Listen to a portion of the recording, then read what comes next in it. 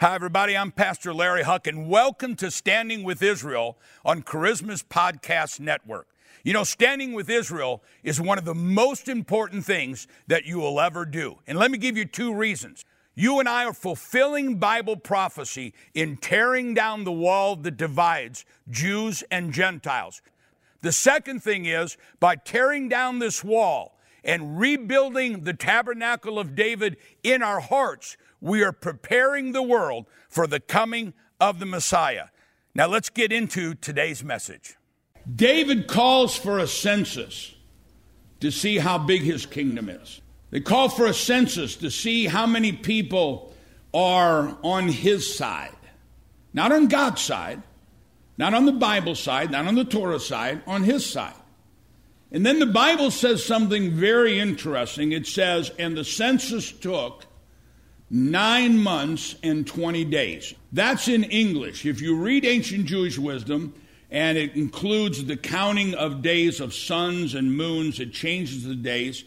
Can anybody think of something that is around 9 months and 20 days? The birth of a baby. Why does God give us that number? Because he's saying something is about to be birthed.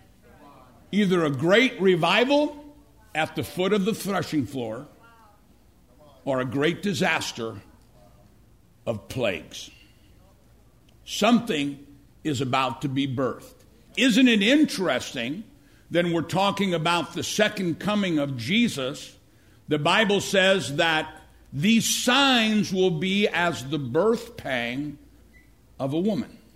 That secret goes all the way back to 2 Samuel 24, when God is teaching us the wisdom of the Bible and says, I'm about to birth something, and it's up to you whether it is a blessing or it is a disaster.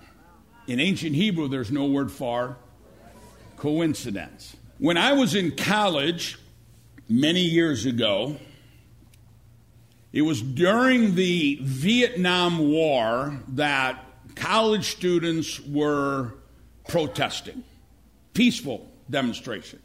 Not killing people, not burning buildings, not taking over with the help of governors and mayors, taking over cities. Peaceful demonstration.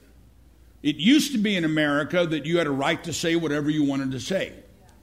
We're going to talk about the curse of Lashon Hara. Nowadays, if you say something and they don't like it, they can destroy your life, and we're letting them do that.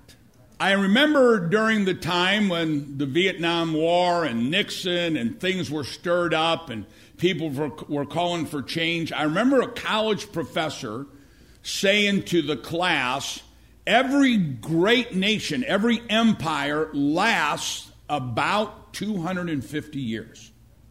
Babylonian Empire lasted about 252 years. The Spanish Empire, 1492 to 1742, when the War of the Spanish Succession ended, 250 years. The Roman Empire, about 243 years. The Asian Empire, Marmaluke's Empire, Ottoman Empire, pre-communist Russia, 240-something years. British Empire, 250 years. If you read Genesis chapter 5, 1 through 29, talks about the generations from Adam to Noah.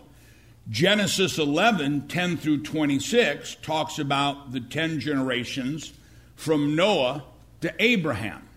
Now, why is that significant? Why does God go through all of that, giving 10 generations? If you look up the word generation, when you're dealing with the spiritual, it means one thing. When you're dealing with physical, science, history, it means another thing. The word generation that we have in English comes from a Latin word which means to beget. And where that comes from in science and history and social studies and stuff means the age where a male is at his prime to beget the next generation. So that generation means 25 years. A spiritual generation is different, but a physical generation means 25 years. So there's a reason why God says from Adam to Noah, there are 10 generations. From Noah to Abraham, there are 10 generations. 10 times 25 equals what? 250 years. If you look at the names, it's talking about a very special mystery secret. Every name that's listed is a characteristic of that generation. Where did we used to get names from? If your name was Smith, what was your living? A blacksmith. That's what we get here. If you read Shakespeare, Shakespeare talks about Mrs. Gossip and Mr. Tattletale. Guess what their characters are? Gossip and Tattletale. If you look at the changing where God went from Adam, the people climbed in character. But when it got towards the end to Noah, it declined and was destruction. And so it showed that there were at the beginning certain human qualities. Think about the birthing of America. Human qualities like steadfastness, initiative, vision, determination, hard work, honesty, resilience, courage. All these things necessary to pioneer a society that's successful. But history shows that as a nation, think about America starting off. Pioneers, dirt, shovel, fighting the British Empire, trying to control how we believe. You know, when America was founded, our seal, American seal, was going to be the parting of the Red Sea. And our language was going to be Hebrew. Because we were going to base our nation on Judeo-Christian principles. And everybody that was coming, whether you spoke English or French or Latin or Dutch or German or Irish or whatever you were, we're going to have one language because we have one goal. Maybe we ought to make that language the language of the Bible. Our nation was started with one nation under God, a handshake, honesty, integrity, morals, built on the Bible. And so as our nation grew, our prosperity grew, our strength grew, our industrial power grew, our military power grew. But then something happens in every nation. What others work for, people begin to think they deserve. I don't have to work for it, give it to me. I don't have to be honest about it, give it to me. History tells us that this erosion of positive qualities, it lasts about 250 years. It begins a journey of greatness, and then it rapidly begins a journey of decline. So you say, well, Pastor Larry, what does it have to do with us? What does it have to do with us, with our cities being burnt, people taking over downtown, smashing windows, killing police officers, killing people, killing store shop owners? We have to be blind not to see that these are... Pastor, do you believe it's set in stone what's going to happen? No, I believe it's up to you. I believe it's up to you. I believe it's either going to be rapture or it's going to be revival. I believe something is about to be birthed. Disaster or the greatest outpouring the world has ever seen. Read this. This is one of the destructions of a nation. Go with me to the book of Daniel, chapter 5, verse 1. Belshazzar, the king, made a great feast for thousands of his lords and drank wine in the presence of the 1,000. While he tasted the wine, Belshazzar gave the command to bring gold and silver vessels, which his father Nebuchadnezzar had taken from the temple, which had been in Jerusalem, that the king and his lords, his wives, and his concubines might drink from them. Now, this is obviously desecration of worshiping God. It's happening in America, guys. You better wake up. Listen, you better vote for the person who is pro-Bible. Don't vote donkey. Don't vote elephant. Vote Lamb of God. Don't vote what your parents say. Don't vote what's politically correct. Don't vote what's socially correct. You better vote, because I'm telling you, the mark of the beast is coming pretty quick. Then they brought the gold vessels that had been taken from the temple of the house of God, which had been in Jerusalem, and the king and his lords, his wives, and his concubines drank from them. They drank wine, and they praised the gods of gold and silver, bronze and iron, wood and stone. In the same hour, the fingers of a man's hand appeared and wrote opposite the lampstand on the plaster of the wall. The lampstand is the menorah, which represents the presence of God. Opposite the lampstand, on the plaster on the wall of the king's palace, and the king saw the part of the hand that wrote. Then the king's countenance changed, and his thoughts troubled him, so that the joints of his hips were loosened, and his knees knocked against each other. The king cried out aloud to bring in the astronomers, Chaldeans, the soothsayers, and the king spoke, saying to the wise men of Babylon, whoever reads this writing and tells me its interpretation shall be clothed with purple and have a chain of gold around his neck, and he shall be the third ruler in the kingdom. They're partying. They're making fun of the things of God.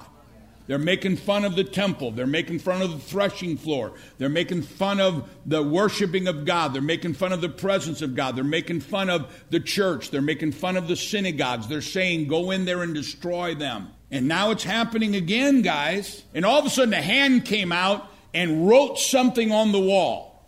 God's writing something on our wall of America.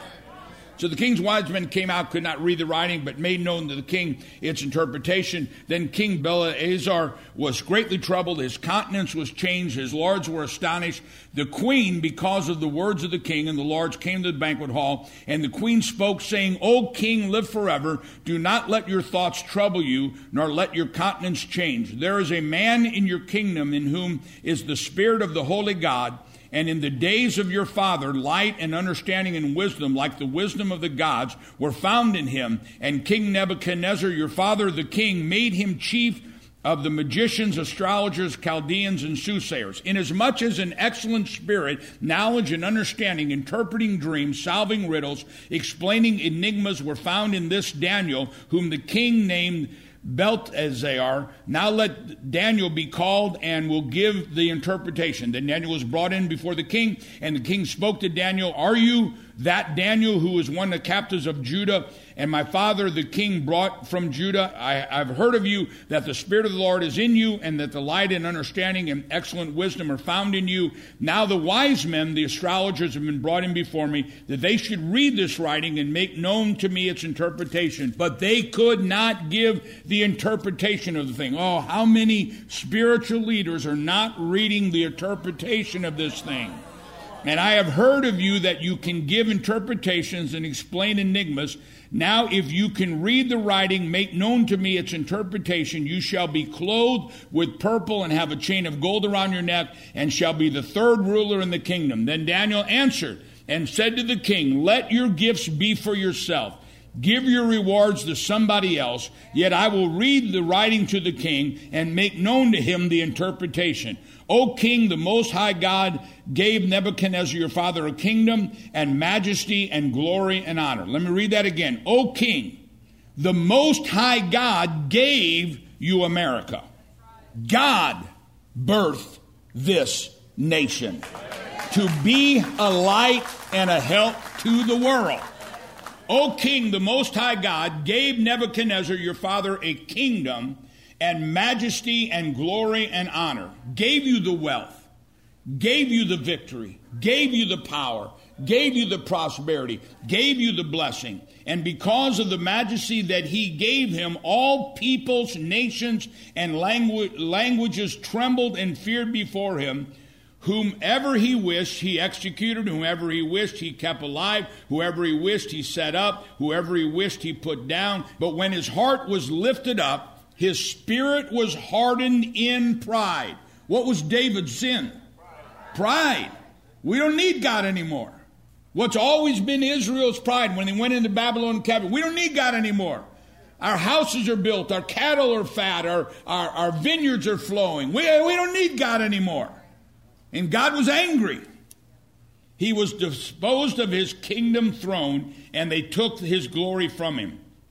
Then he was driven from the sons of men, his heart was made like a beast, and his dwelling was like a wild donkey's. They fed him with grass and like oxen, and his body was wet with the dew of heaven, till he knew that the Most High God rules in the kingdom of men. The Most High God rules in the kingdom of men, and appoints over it whomever he chooses. But you, his son Belshazzar, have not humbled your hearts, although you knew all of this, and you have lifted yourself up against the Lord of heaven.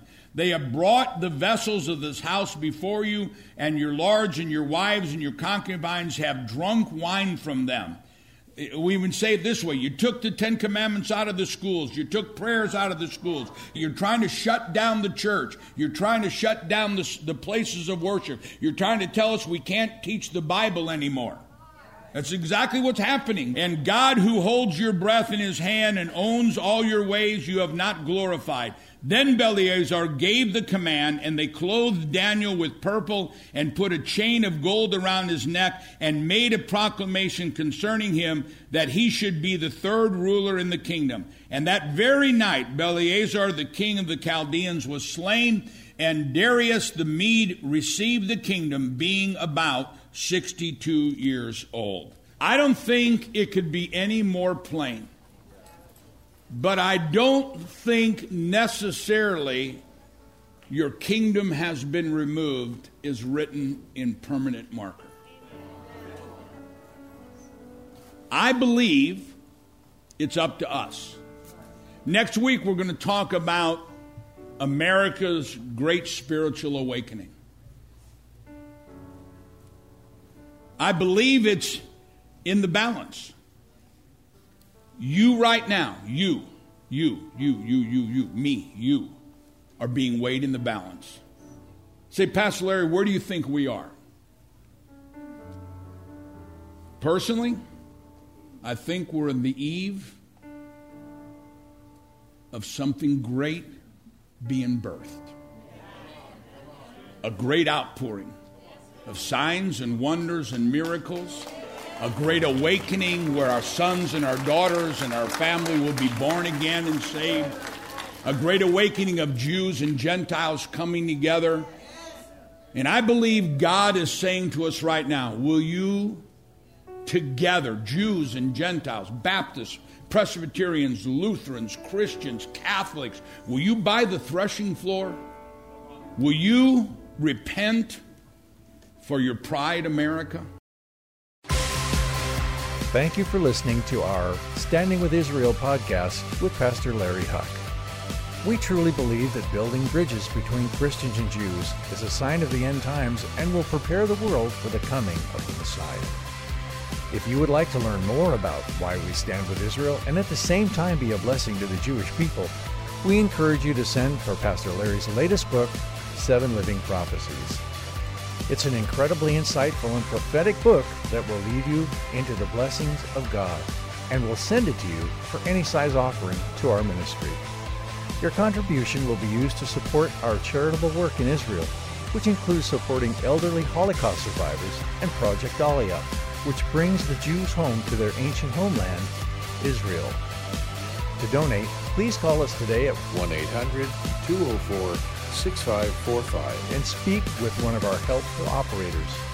You can also go to our website and make your donation at lhmpodcast.org.